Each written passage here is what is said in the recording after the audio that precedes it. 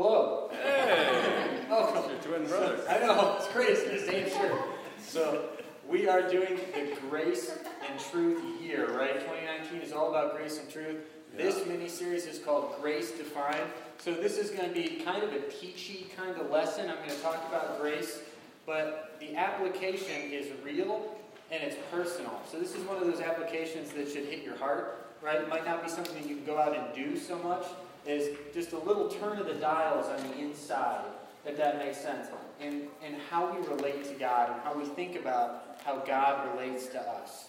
Sound good? Mm-hmm. Excellent. So let's define grace. You guys ready for this? Here we go. Grace, unmerited favor, said every pastor ever. Right? I mean, somebody asked me, how would you define grace? And this is literally all I could think of. And I'm like, no, think of something from seminary, something deep, something impressive. It's all I got. Unmerited favor is what comes to mind. And you know what? We're going to start here, and really, we're going to end here, because this is a darn good definition of what grace is. If you'd like more words that say the same thing, here's the Mounce's expository definition. Charis, that's the Greek word for grace, is grace or favor. It's acceptance of and goodness towards those who cannot earn or do not deserve such gain. You might also just say, unmerited favor. All right? So, pretty simple. We're going to unpack it.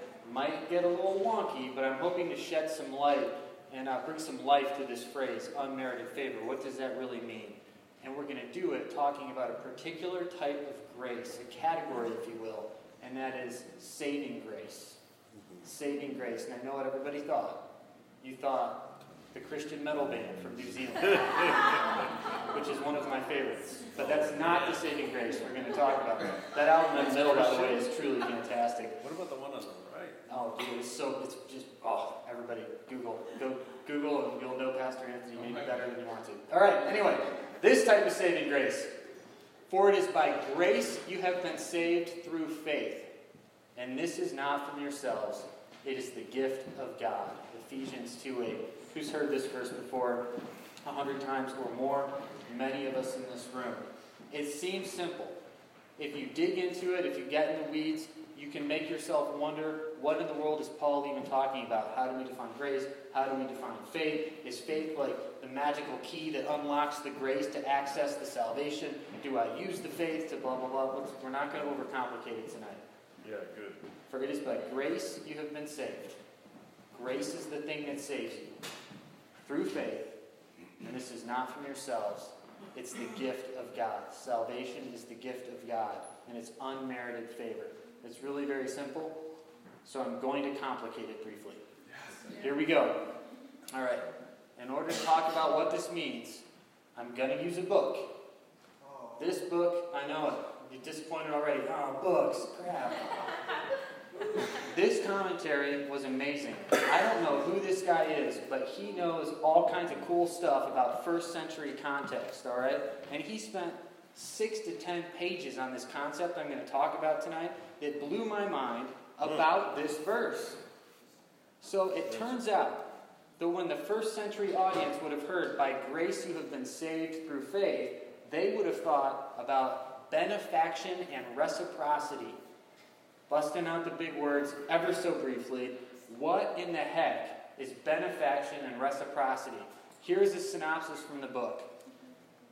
You had a superior person, societally, right? You had somebody who's higher up on the social ladder than you, and he would be a benefactor, and he would give a gift to someone that he chose, or even a city, if he wanted, to people that were beneath him, and that gift was called charis. Yeah. It was called grace. The name of the type of gift was a grace gift. And so the person that receives it is the beneficiary.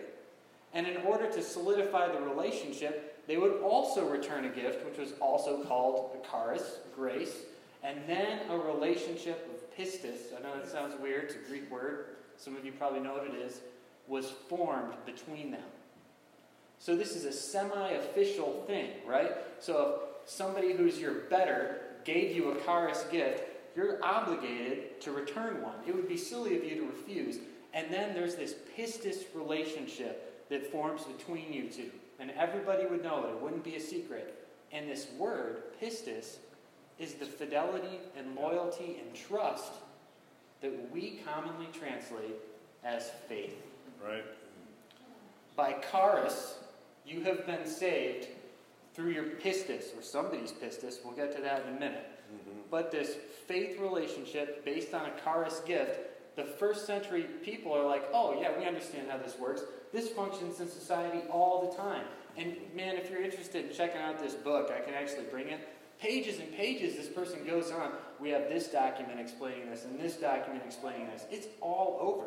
So the Ephesians are reading this, and they're thinking, oh yeah, we understand.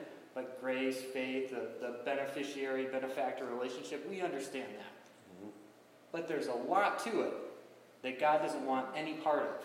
It was common in their first century world. Most notably, it was pretty mercenary. Think about it.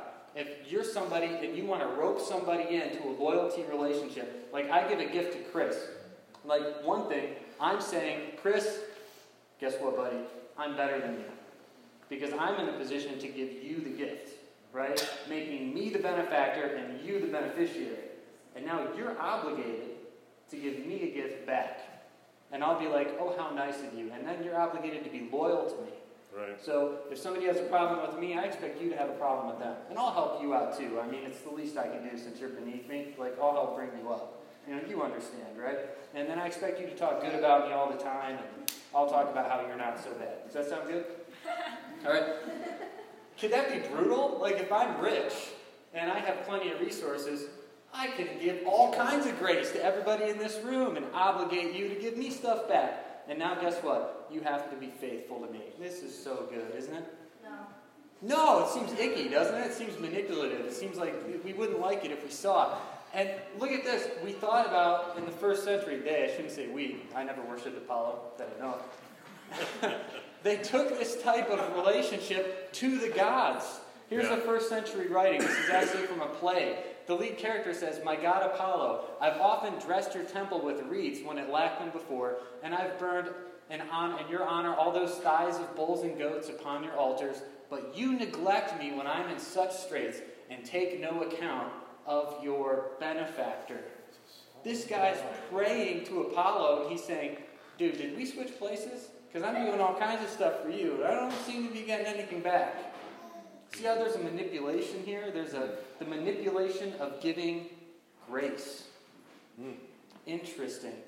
I wish that this didn't permeate first century Jewish society, but it did.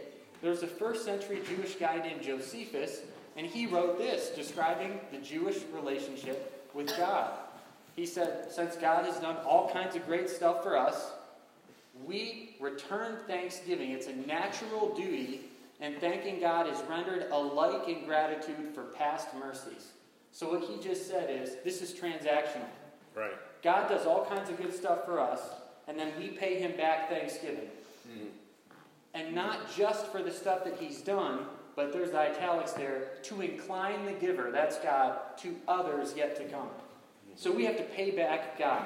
Plenty of thanks and plenty of pats on the back for all the good stuff God has done for us, so that he'll do stuff for us in the future. Right. It's transactional. He's the benefactor. He gives us grace. We pay him back a gift of thanksgiving. We talk good about him, praise the Lord, so that we'll get more stuff. Does that seem icky? Does that seem eerily like some Christian teaching we may have heard at some point in our lives? Right. So what's going on here? This is pretty bad. It gets worse. On top of all that, if I'm a benefactor and I'm rich, I usually only gave these gifts of charis, which are like Trojan horses, right? They're obligations, a nice, shiny box full of obligation, right? I would only give those to people who were worthy, meaning people that could actually be good for me. Right. Right? So Chris, we have to understand here that you're beneath me, right? You're on board for that, right? Okay, good. Now, you should also be proud that I took notice of you, all right? Because I didn't take notice of all these other people. Just you, big man. So just remember that too. It's like Ninja Assassin. Who's seen that? Let this watch remind you that every second of your life is a gift I've given you. Maybe I'll edit that out. But it's just gross, man. Right. And yet, not only are you obligated to be faithful, but you're almost obligated to feel honored. Because if you were a bum and you couldn't do anything for this guy, he wouldn't have picked you.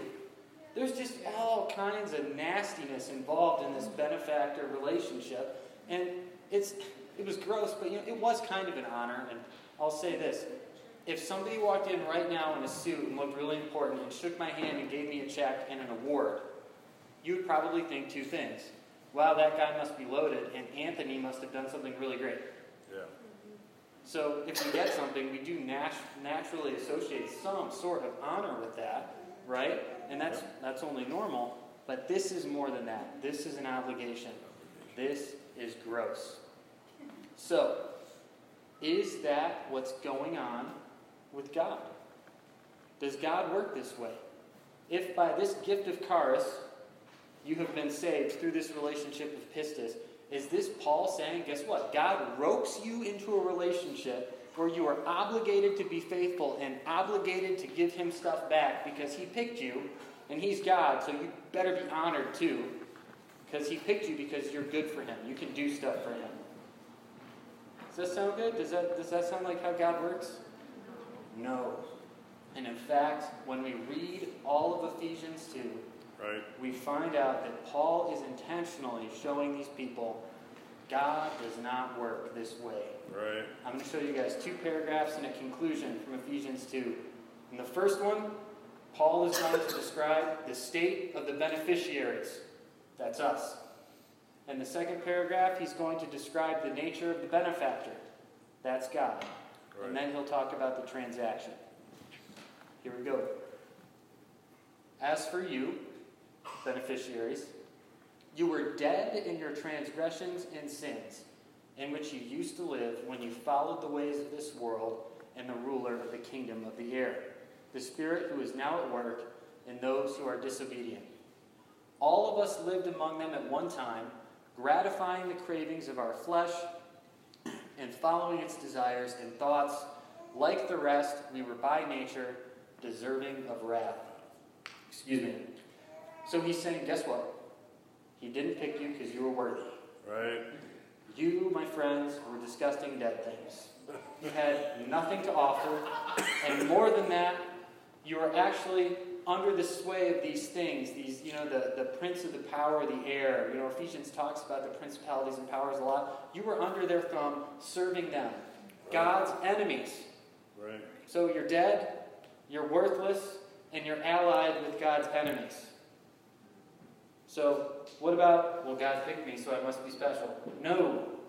God picked me because he's manipulative, and he expects me to give something back to him. No. God picked me because he needs me. No. God picks me because he always picks the best. No. All of these things that are culturally associated with being the person that would receive the gift, it's like, that's right out. Yeah. This is describing us. This is describing the beneficiaries. And Paul is saying, if you think you had anything to make you appealing to God, we just need to forget about that right now. That's not how this works. You are unappealing. Right. And you're under the authority of his enemies. You're pretty gross. Amen, Grace. Let's go ahead and take the offering. You can give it the bag. Next paragraph. Now he's going to describe the benefactor. This is where it actually starts to get good. Wait a minute. Somebody read that first sentence. But because of his great... I've said frequently, if the Bible is not a love story, it makes no sense. Yeah, absolutely. It's Because good. this first paragraph is true. Remember, what's every pastor's definition of grace? Unmerited favor. Why in the world would you give unmerited favor to someone? Well, we do it to kids all the time. Yeah, amen. Well, why do we do it to them? Something happened recently? No. Love, man. Why in the world would God put such value on us? Why in the world would he want to make this transaction anyway? Paul says it's because of his great love for us. Yeah. That God, who is rich in mercy. Why does he have to be rich in mercy? Because we're dead things, doing dead bad things, under the authority and allied with his enemies, deserving of wrath.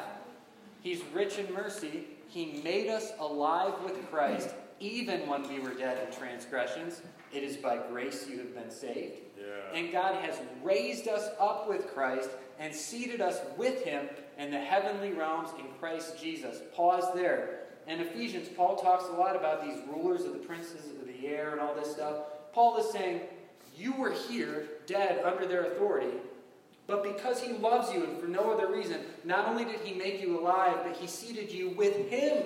Right. He put you in authority over all those things that you used to be subject to.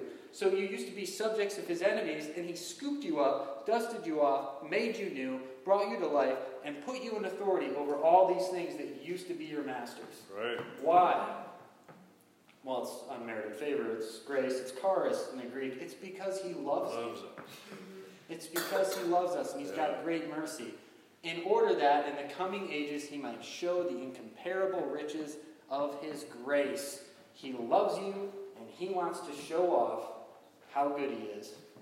Amen. By giving constant, endless grace to the people he has brought to life. That sounds an awful lot like salvation. Yeah.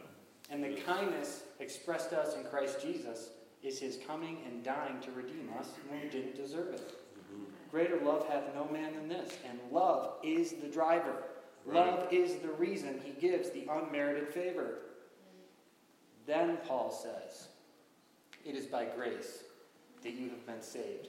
These are the two parties. Here's the transaction. Yeah. By grace you have been saved through faith, and even that is not of yourself. It is the gift of God, so that no man could boast. Ephesians 2, 1 through 9. Different people interpret that differently.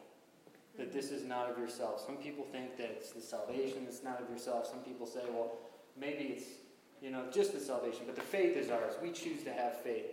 Anthony's opinion, and it could change because I'm not all-knowing and infallible, is that Paul is saying, everybody knows.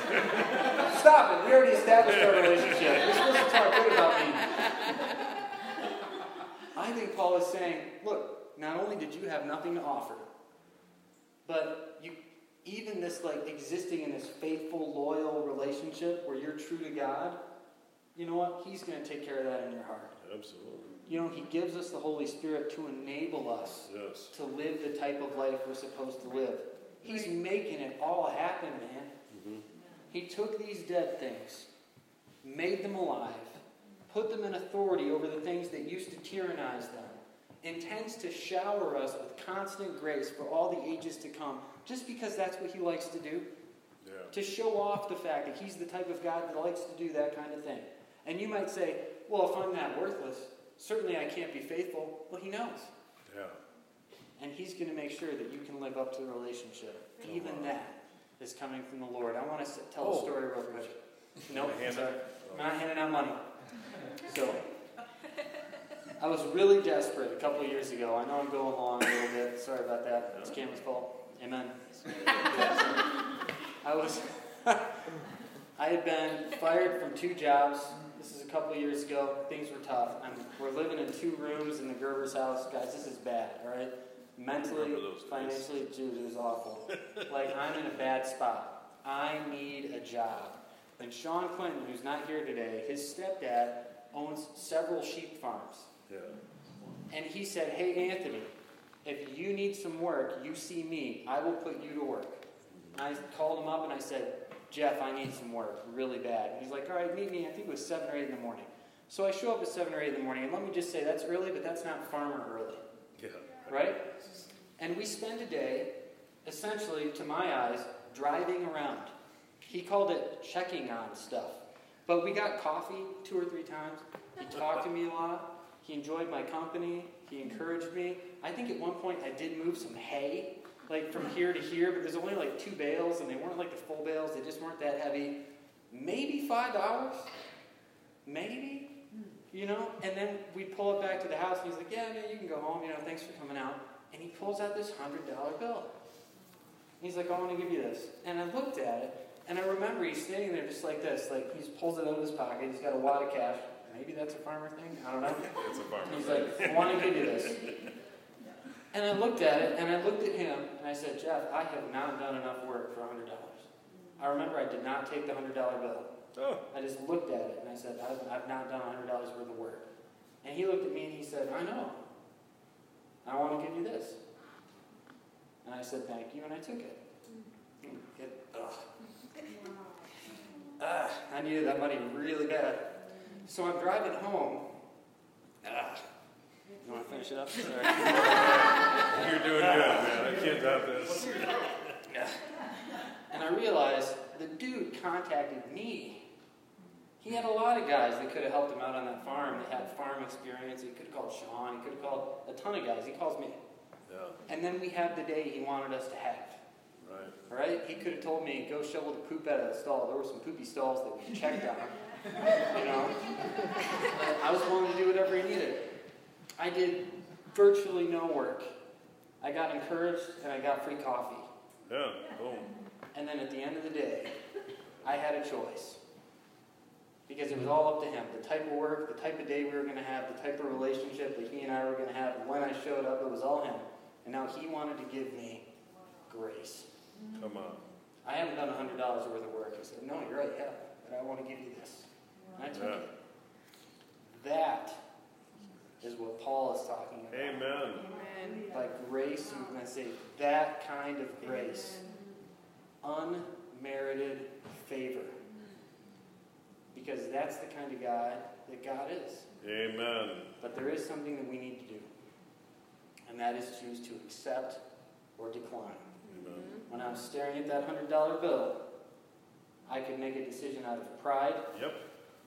I could make a decision based on the hard facts that I haven't done enough. I could ask him if he had any 20s. I could insult him. Right.